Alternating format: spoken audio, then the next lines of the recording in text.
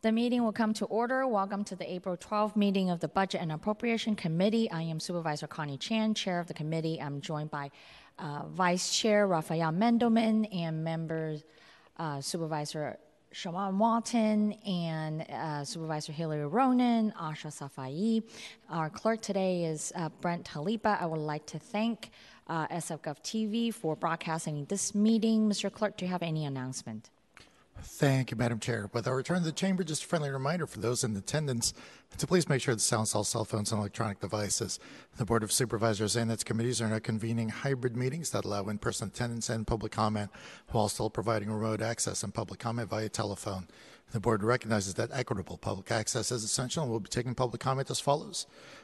First, when public comment is called, those attending in person will be allowed to speak first, then we will take those waiting on telephone line. For those watching either channels 26, 28, 78, or 99 and sfgovtv.org, the public comment call-in number streaming across the screen, that number is 415-655-0001. Again, that's 415-655-0001. Then enter the meeting ID of 2485-642-0957 and press pound twice. When public comment is called, those joining us in person should line up to speak, and those on the telephone should dial *3 to be added to the speaker line.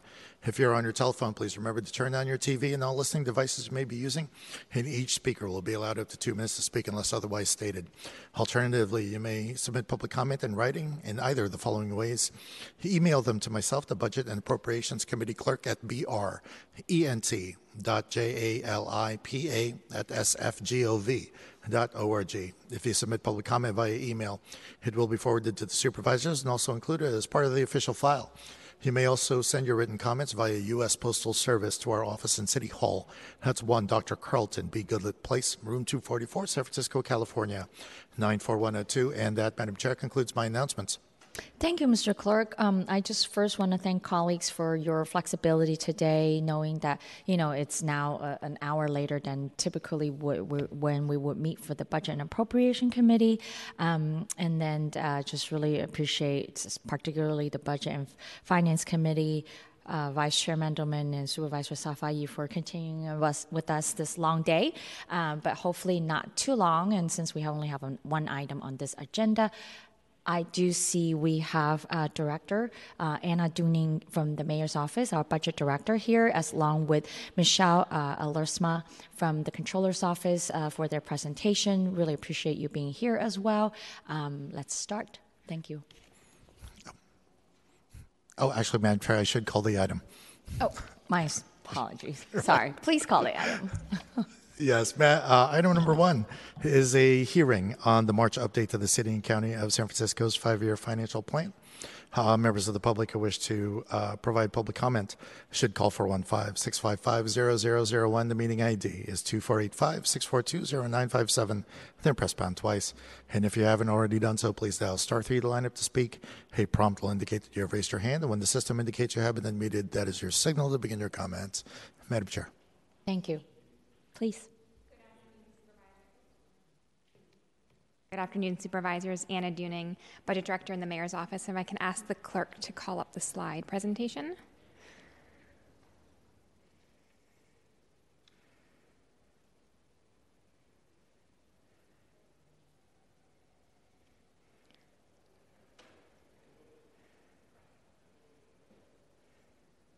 Great, thank you. So every year in March, our office works with the Controller's Office as well as the Budget and Legislative Analyst's Office to update the 5-year financial projection. So that projection you all got in January, that's when we published the report, and that report, the first 2 years, were the projected deficit that we were trying to balance around for the quickly approaching June 1st budget. So we worked with the Controller's Office and the BLA, like I said, to update those projections, and that's what I'm going to talk about today. Next slide. So first, I just wanted to reorient everyone to what some of the assumptions were in that January report, because I think the main takeaway today is that the assumptions have not drastically changed since we last published this. We will highlight the main changes, but sort of our view of the local economy, the national economy, the major cost pressures that we're facing have really not changed. Go to the next slide. So in that January report, this is our long-term financial planning document. We use what we call a base case projection, meaning that this assumes we make no significant policy decisions that change all the revenues and the expenditures that add up to the deficit that we project over multiple years. And then it's also the basis for the mayor's budget instructions, which were issued in December. Next slide, please. So that report projected a $728 million deficit over 2 years. And that was about $200 million in the first year, and then it grew to over $500 million in the second year of the budget. Next slide. So these were some of the assumptions in that report, and these assumptions, like I said, remain largely the same today. So we're seeing either very slow growth or little to no growth in most of our major tax revenues. We're also losing out on federal revenues and other one-time sources, and that includes FEMA, as well as other one-time sources that were used to balance prior year budgets. The report incorporates various election measures from both June and November 2022. In salary and benefits for all of our open contracts, we are assuming just CPI growth on those wages, and that assumption also remains the same because the contracts that we are currently negotiating have not yet been approved by this board. It also assumes a 7.2 rate of return on our pension investments. And finally, we apply various cost inflation assumptions on a number of different costs, including CPI on non-personnel contracts, on IHSS wages, another contract that's being negotiated right now. We assume that we fully fund the 10-year capital plan, which I believe will be in front of this board next week, and that assumes that we add over $30 million a year to our capital plan spending to get back to pre-pandemic levels of capital spending. And there's a number of other updates. Next slide. So in that January report, these were some of the main changes since the last time we did this projection. And this is just a reminder of where we're seeing some of the reductions or downgrades in our local tax revenues. And Michelle Alersma from the Controller's Office will speak to some of the changes in these assumptions, but I think the bottom line, like I said before, is just our view of the world and of the local economy has not drastically changed. These tax revenues are still seeing much less growth than we saw in pre-pandemic times for a number of reasons that I think you all are all very familiar with at this point. Next slide. All right, so what did we update in the last couple months? This slide, I think, just shows the main or the bottom line. If you go to the next slide.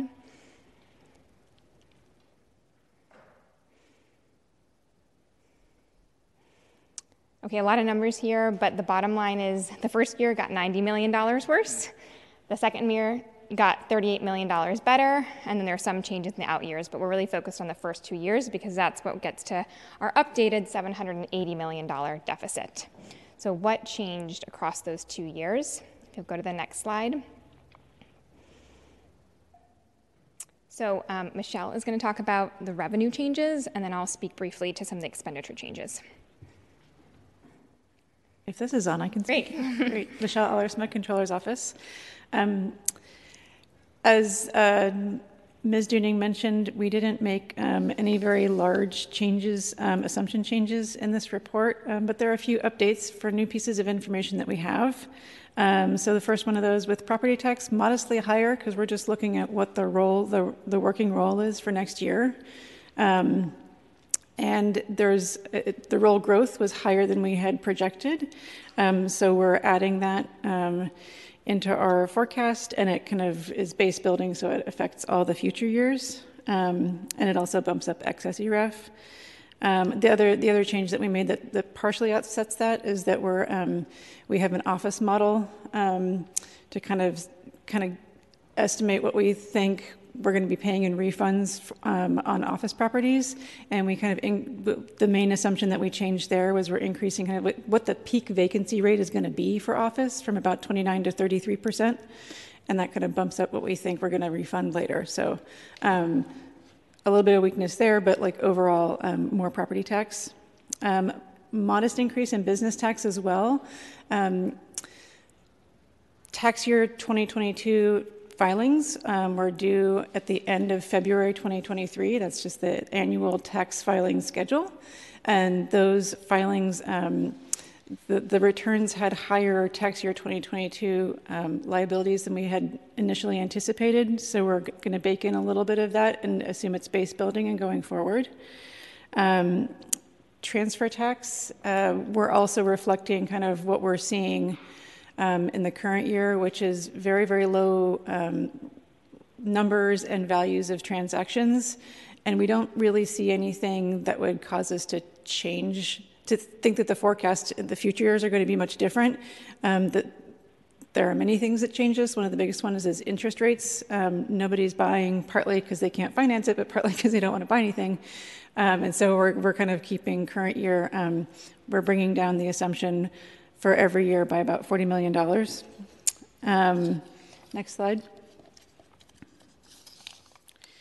One thing that we do with our state sales tax subventions, we just align with whatever the governor's proposed budget is, because they're projecting what the state's going to get for sales tax and VLF.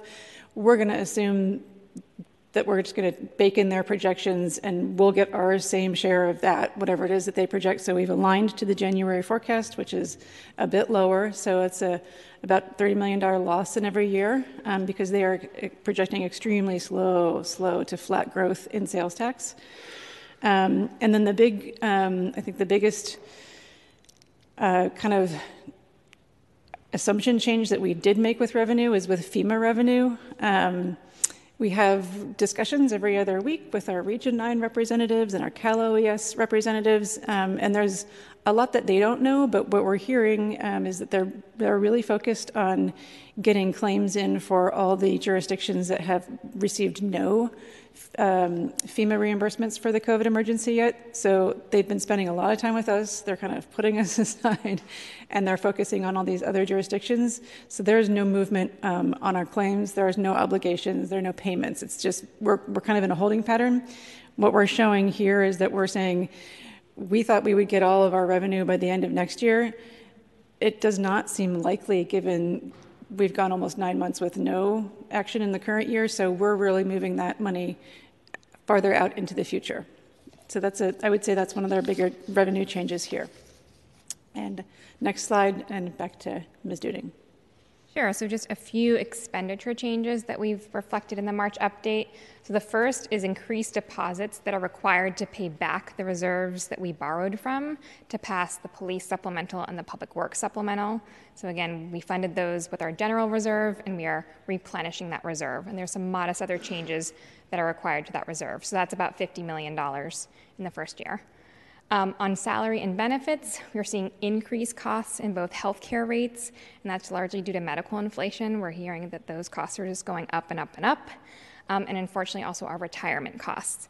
And that's because between when we initially did the report and now the retirement system updated the audited actuarial value of our assets based on everything that happened last year, and unfortunately it was worse than they initially estimated.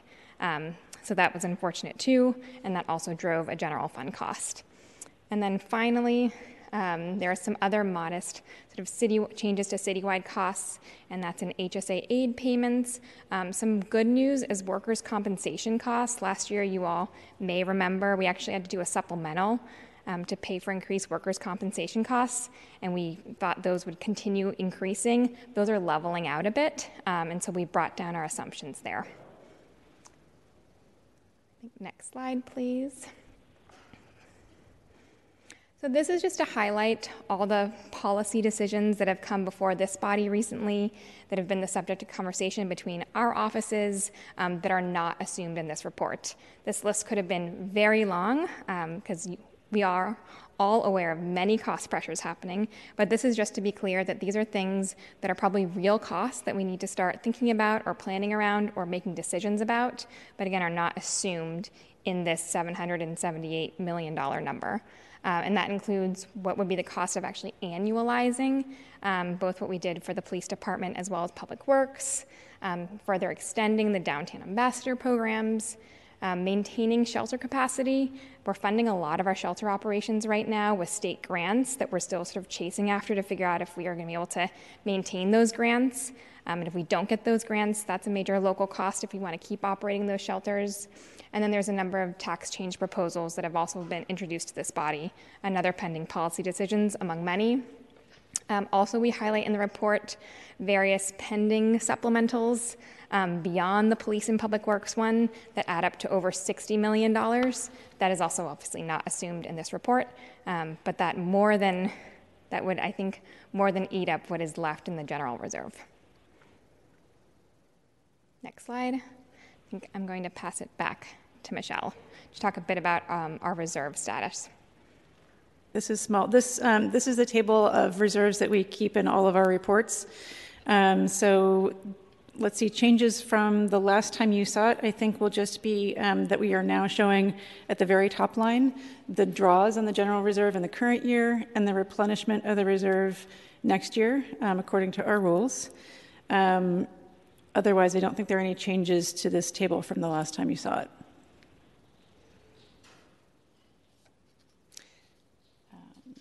Next slide.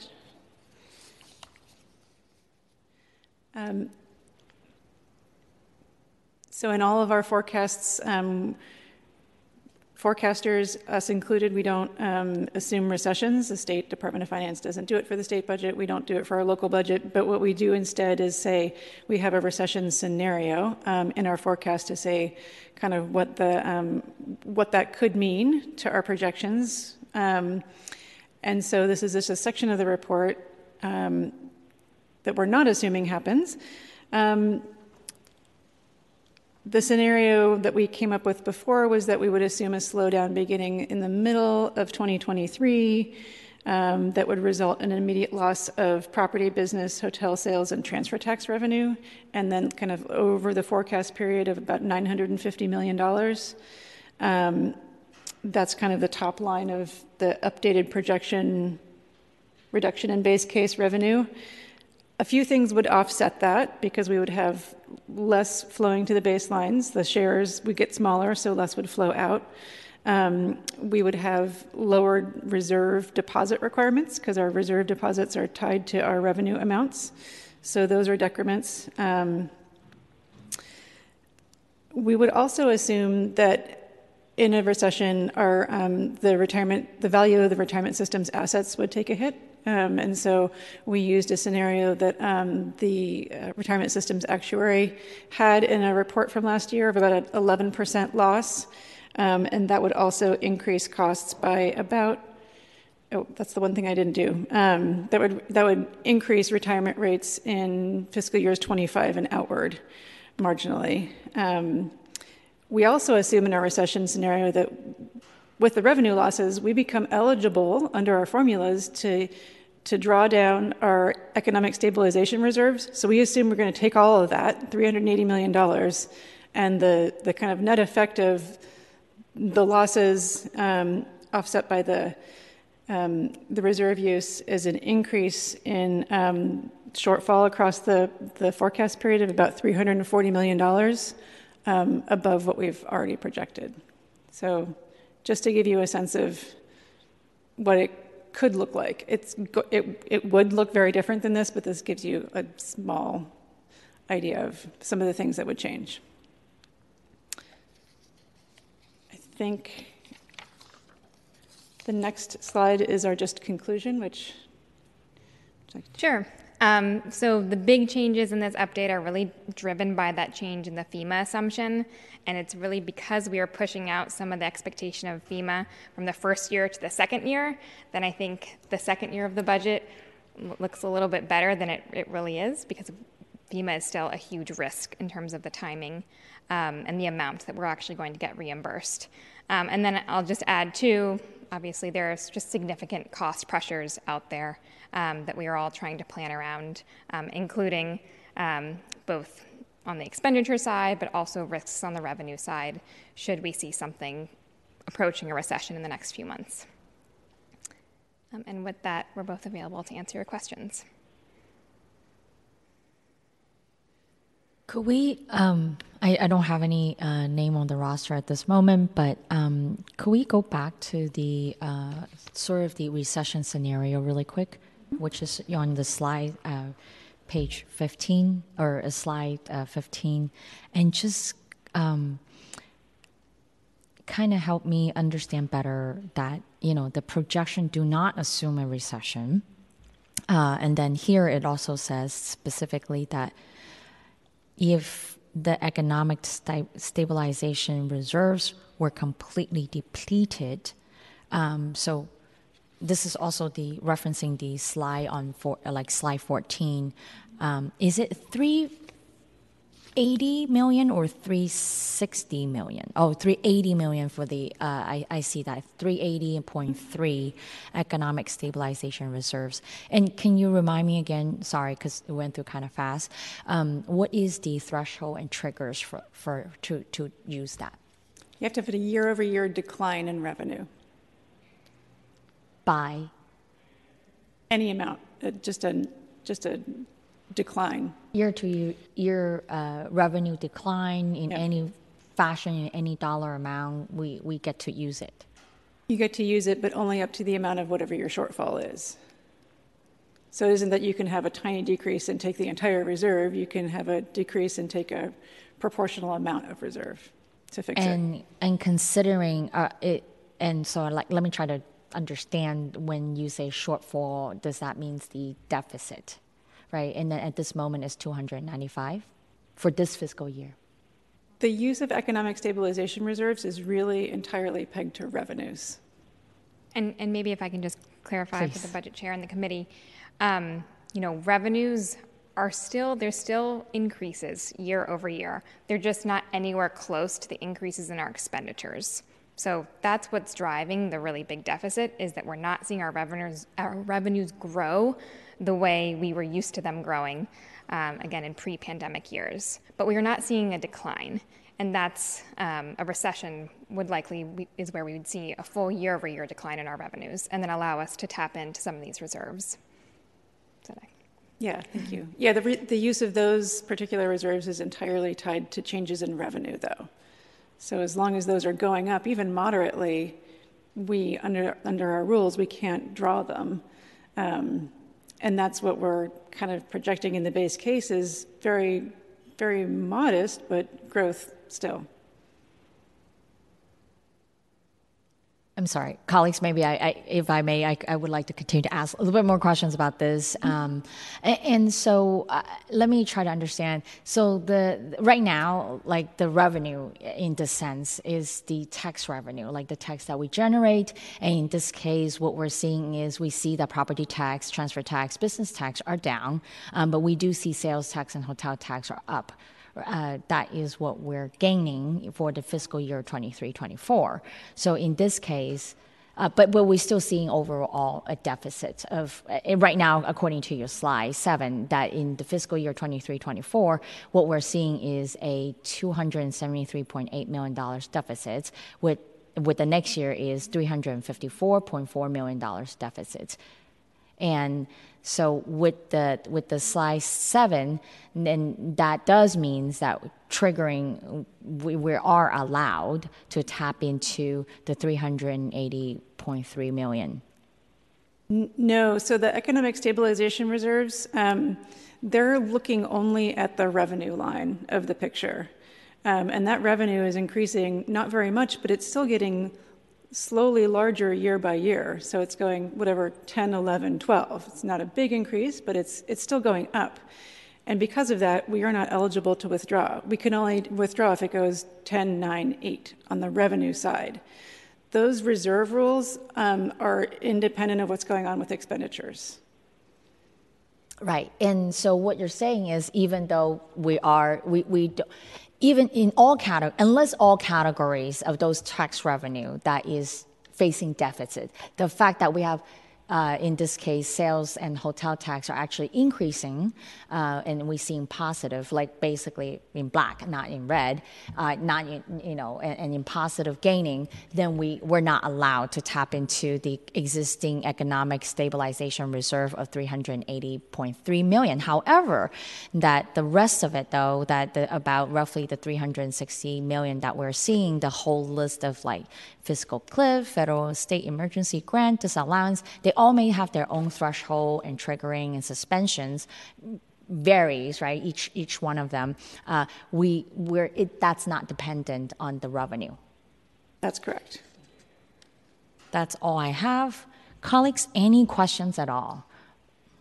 No, I think we are good. Actually, I think no, it's not good news, I think, for us. I think that this is a moment we understand that we were projected at 225 for this fiscal year of deficits, and now it has jumped higher. Thank you so much for all the work that all of you are doing.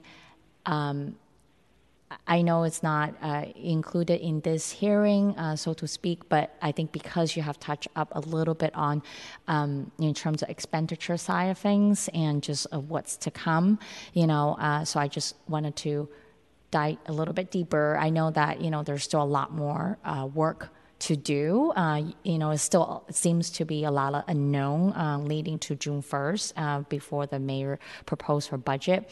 But just kind of looking at some of the pending and proposed policy decisions that the administration is making. Of course, I think with this board too, right? That's the whole budget process. But as we are approaching, just looking at annualizations of the police and public works supplementals, the downtown ambassador programs and the shelter capacity, so far, besides those, are there anything else that, I know you mentioned that there's a long list of it. How do you identify these? Are these the biggest ticket item, so to speak, in your long list of pending policy decisions for the expenditure? Or what are your, I just want to understand, these are the biggest item, or there are actually other ways to, the reason why you're listing them? Yeah, thanks for that question, Budget Chair Chan. And those items were just have been the subject of recent conversations at this board, and conversations that the mayor's office have had with many of you. So that we just wanted to highlight those as examples, but they're not necessarily the biggest, and they're probably some of the biggest ticket items too. Yes. So it's a mix of both policy and topic of conversation that we've been having, but also ticket item. So I think with that said, what would be your biggest ticket item, I think, so to speak, in terms of pending? What is the biggest portion of, your expenditure that you have yet to decide it on?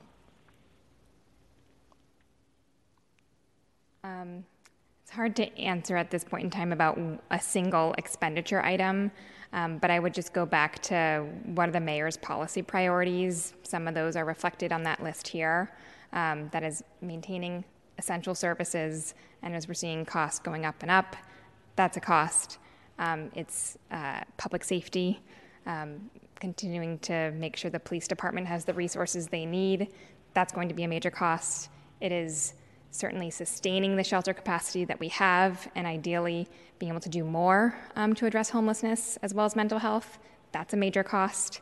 So some of those things listed there are all going to be major costs if we decide to do them.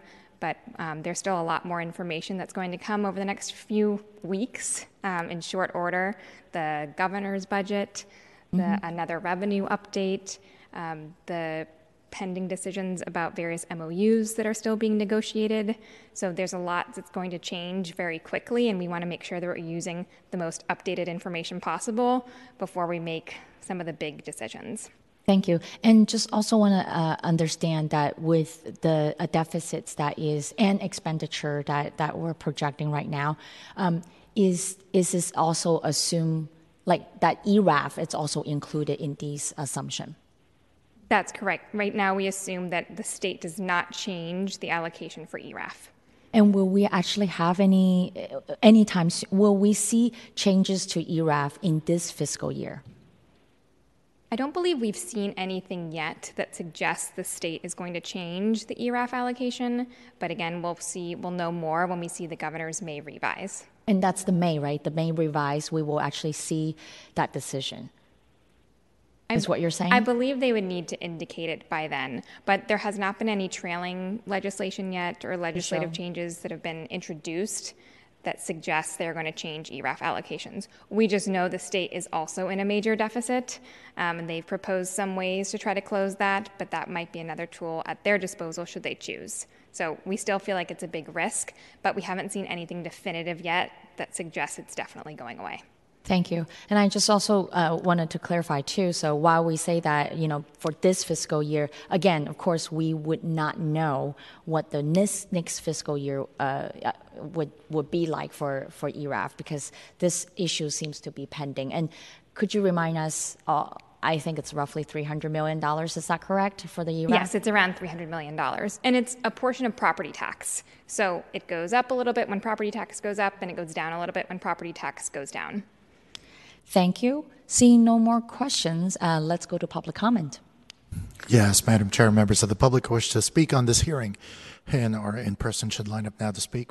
For those listening remotely, please call 415-655-0001 with the meeting ID of 2485-642-0957, then press pound twice.